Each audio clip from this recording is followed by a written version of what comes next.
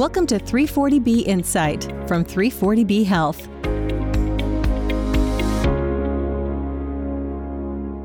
Hello from Washington, D.C., and welcome back to 340B Insight, the podcast about the 340B drug pricing program.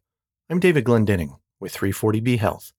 Our guest today is Karen McCombs, 340B Program Manager for Wills Memorial Hospital, a critical access hospital serving patients who live in rural counties in Georgia. As they do for many rural hospitals in the U.S., 340B savings help Wills Memorial stay in operation by covering funding shortfalls and providing crucial resources needed to invest in care for the communities it serves. November 17th is National Rural Health Day, and we wanted to hear from Karen about how a rural hospital can be successful when deploying 340B in these ways. But before we go to that interview, let's take a minute to cover some of the latest news about 340B. The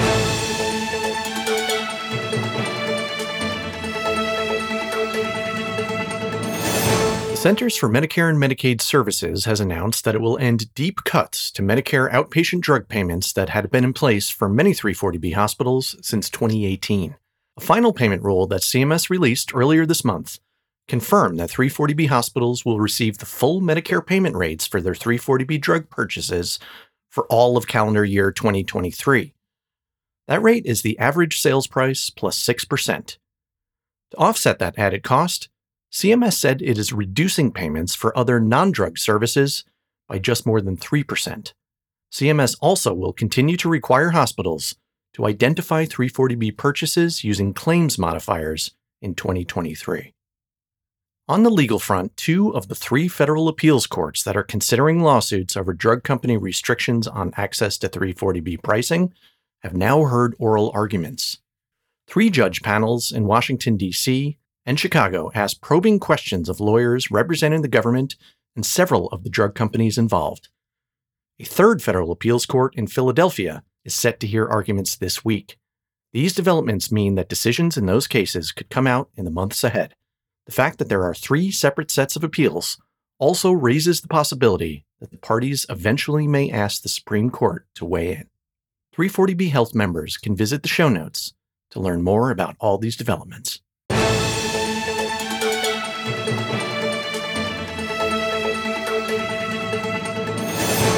And now for our feature interview with Karen McCombs with Wills Memorial Hospital. Karen spoke about the importance of 340B to rural providers at the most recent 340B Coalition Summer Conference, just outside of Washington, D.C. Miles Goldman caught up with her there to learn more about what she had to say. Here's that conversation. Thank you, David. I'm joined by Karen McCombs from Wills Memorial Hospital in Georgia. Karen, we're here at the 340B Coalition Conference in the exhibit hall, and I'm excited to speak to you today. You're here at the conference to present on rural health and what's happening in rural health and 340B, and looking forward to getting into all that. Welcome to 340B Insight. Thank you, and thank you for having me. I appreciate it. I'm excited about representing Wills Memorial Hospital and excited to be at this conference. I'm excited to get to know Wills Memorial a bit more. Where are you in Georgia? So we're located in Washington, Georgia, Wilkes County.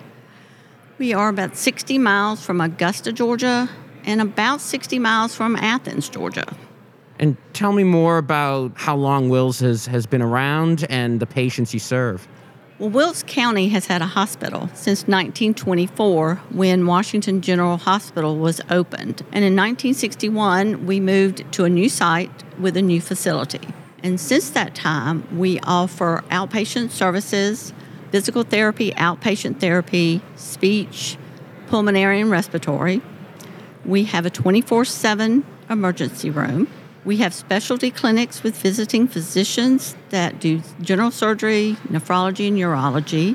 We have a swing bed program, 2 community medical clinics, and we also accept chronic vent and trach patients. As far as our community and the patients within the community, we serve about 18,000 patients in a primary service area. The growth in that area is only in the area of 65 and over. And the majority of our patients are insured with Medicare or Medicaid. And our patients do have socioeconomic and transportation issues. Well, it's great to hear the long history that Wills has had serving your rural community. And our listeners live all over the U.S., including in rural towns like yours. What is one thing you would like people who don't work in rural healthcare to know about caring for a rural community? You would probably get a different answers if you ask different people within the hospital. I feel like people need to know that we're personally involved because we know our patients. We went to school with them all 12 years. Our children go to school together. They attend the same church. There is the local farmer down the street. It's our neighbors, it's our friends, it's our family. Medicine is a double-edged sword. We don't ever want anyone to get sick. But when someone in our communities gets sick, we're glad we're there and we're the ones to care for them. And our patients are glad we are here because they now have someone that they have come to trust and respect caring for them. And they also know that when they're hospitalized, they're going to be seen by local physicians. We've heard in recent years, probably for more than a decade now, about challenges that rural hospitals are facing. What are a couple of the largest challenges your hospital faces, and what role can 340B play in helping overcome those challenges? Our number one challenge is cash flow. At times, volumes can be low. However, fixed costs remain the same. And 340B helps to subsidize the operational cost. Our reimbursement structure is such that we are reimbursed based on allowable cost. And so in the end, we're typically reimbursed 96% of that allowable cost. And again, 340B helps with those shortfalls. You know, that's consistent with what we hear from so many 340B Health rural hospitals. And when we conduct our annual survey of hospitals, we often hear that 340B savings are what keep many rural hospitals open. Is that the case with Wills Memorial? 340B savings, along with a few other subsidy avenues, helps to cover cash flow shortfalls from standpoint of operations to ensuring the hospital stays viable. On a more positive note, what is your hospital's greatest 340B success story? Our 340B program started in 2016. I began managing the program in 2019. And it's my understanding that over the past year, there's a good number of covered entities whose savings has been reduced due to the manufacturer's mandates. And this past year, our hospital's 340B savings actually increased. It did not increase by much, but it did increase. And that in itself, I believe, would be our greatest success story. Can you share with me a little bit more about how the 340B savings are used at Wills? The 340B savings is used to fill in the gap, the shortfalls of our operational cost. Our savings can also assist patients that cannot afford their medicines, even on insurance. They can obtain the majority of their medications for about $20.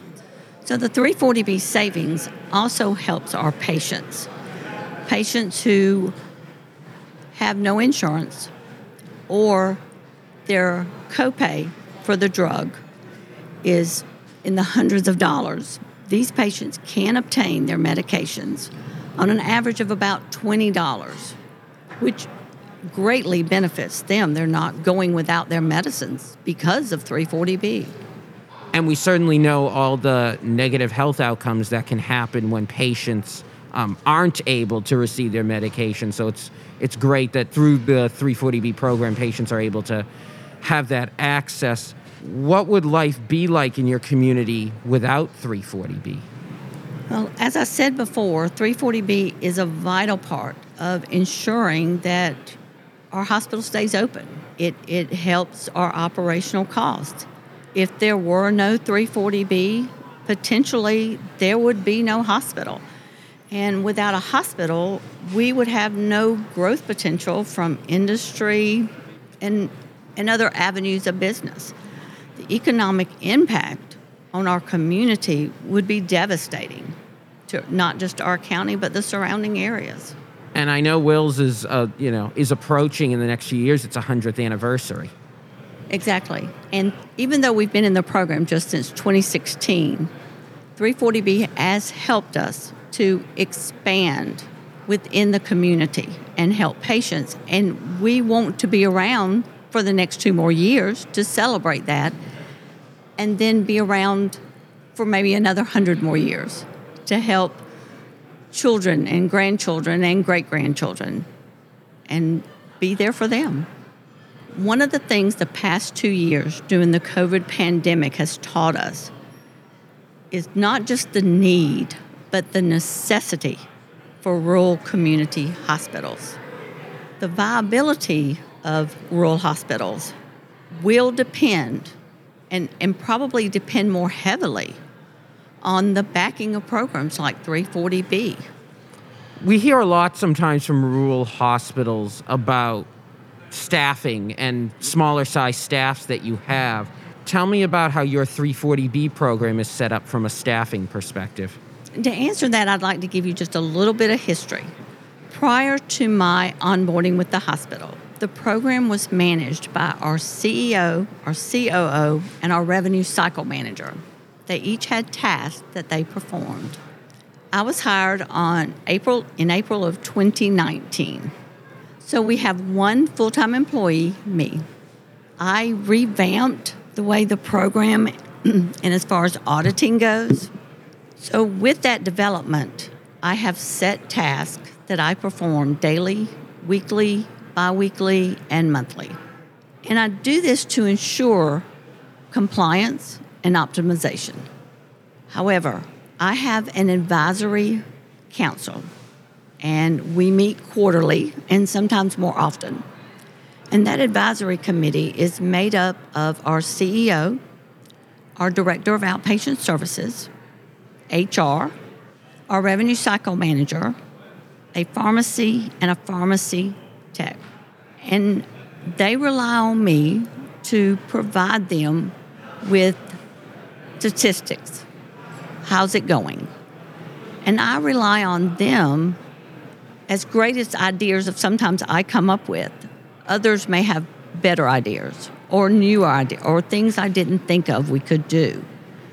So during those meetings and even in between, we discuss how to grow the program, better it. So it's just me, but I couldn't do it without the committee. And now, of course, you're here at the conference talking about your 340B program and how it works operationally. And in your presentation, you talk about a framework that you use to manage your 340B program called Build, Research, Audit, Ask. Can you explain this framework? Well, when you start any job, you're going to sit down and work out an action plan on how to tackle your new duties. Especially if it's unfamiliar territory. So when finding out that 340B was the savings was generated by prescriptions written by our community medical clinics and processed through our contract pharmacies, building relationships was the first thing I needed to do. And once those relationships were built, I went on to build relationships with the 2 contract pharmacies we did not have. And that was relatively easy to do as I am from Lincolnton. So in research, prior to approaching a contract pharmacy, you want to research if it's beneficial for the hospital and beneficial for the patient. But I researched claims that did not qualify and should have. You go in and research why. As far as auditing is a natural part of 340B. However, I took that one step further, and to learn pricing, I began to audit our invoices and compare them to our spreadsheets provided to us at the end of each settlement period by our third-party administrators. Then I also, for slow mover credits, I started auditing the quantity received or ordered versus the quantity the physician prescribed. The pharmacy can actually put in an NDC for 90 pills. However, the physician only ordered 30.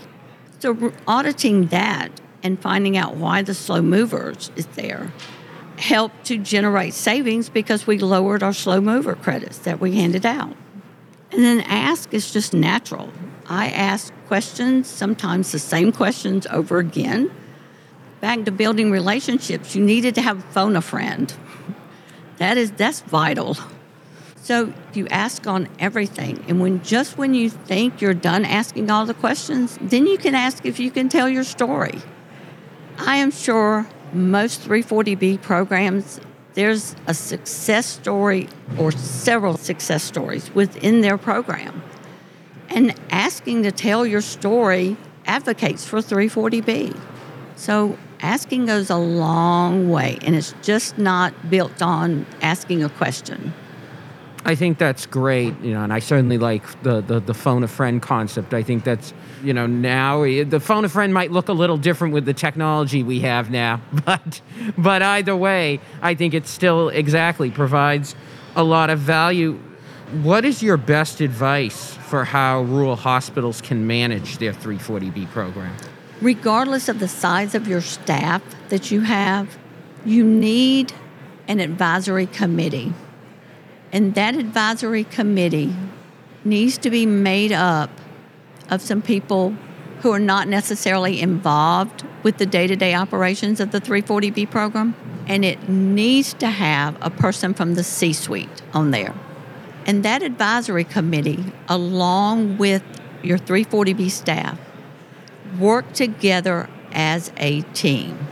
Because the ideas that are outside of the 340B staff can be great and can help the program tremendously. So the success of your program is going to rely on the collaborative efforts of your staff and an advisory committee. Well, appreciate you sharing that advice. We certainly at 340B Health support C-suite involvement and that collaboration that you're speaking to us about. Karen, I want to thank you for joining us here at the conference, for taking time out of a packed agenda and in between you speaking and attending sessions to share with us more a rural perspective on 340B. We look forward to continuing to see all the great work you're doing for your patients in Georgia.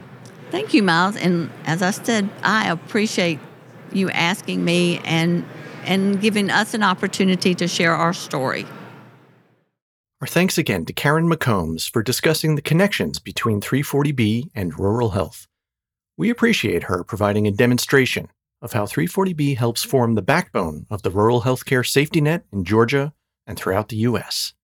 When it comes to patients living in some of the most remote areas of the country, it is good to know that 340B is there for them and their health providers.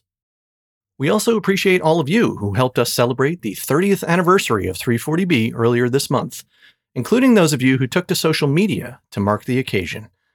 If you haven't already, be sure to listen to our previous episode with former Congressman Henry Waxman, the author of 340B in 1992. It is a fascinating look into the history and the legacy of 340B. We will be back after the Thanksgiving break with an episode discussing what the midterm election results might mean for 340B. We wish you and your loved ones a safe and enjoyable holiday. In the meantime, as always, thanks for listening, and be well.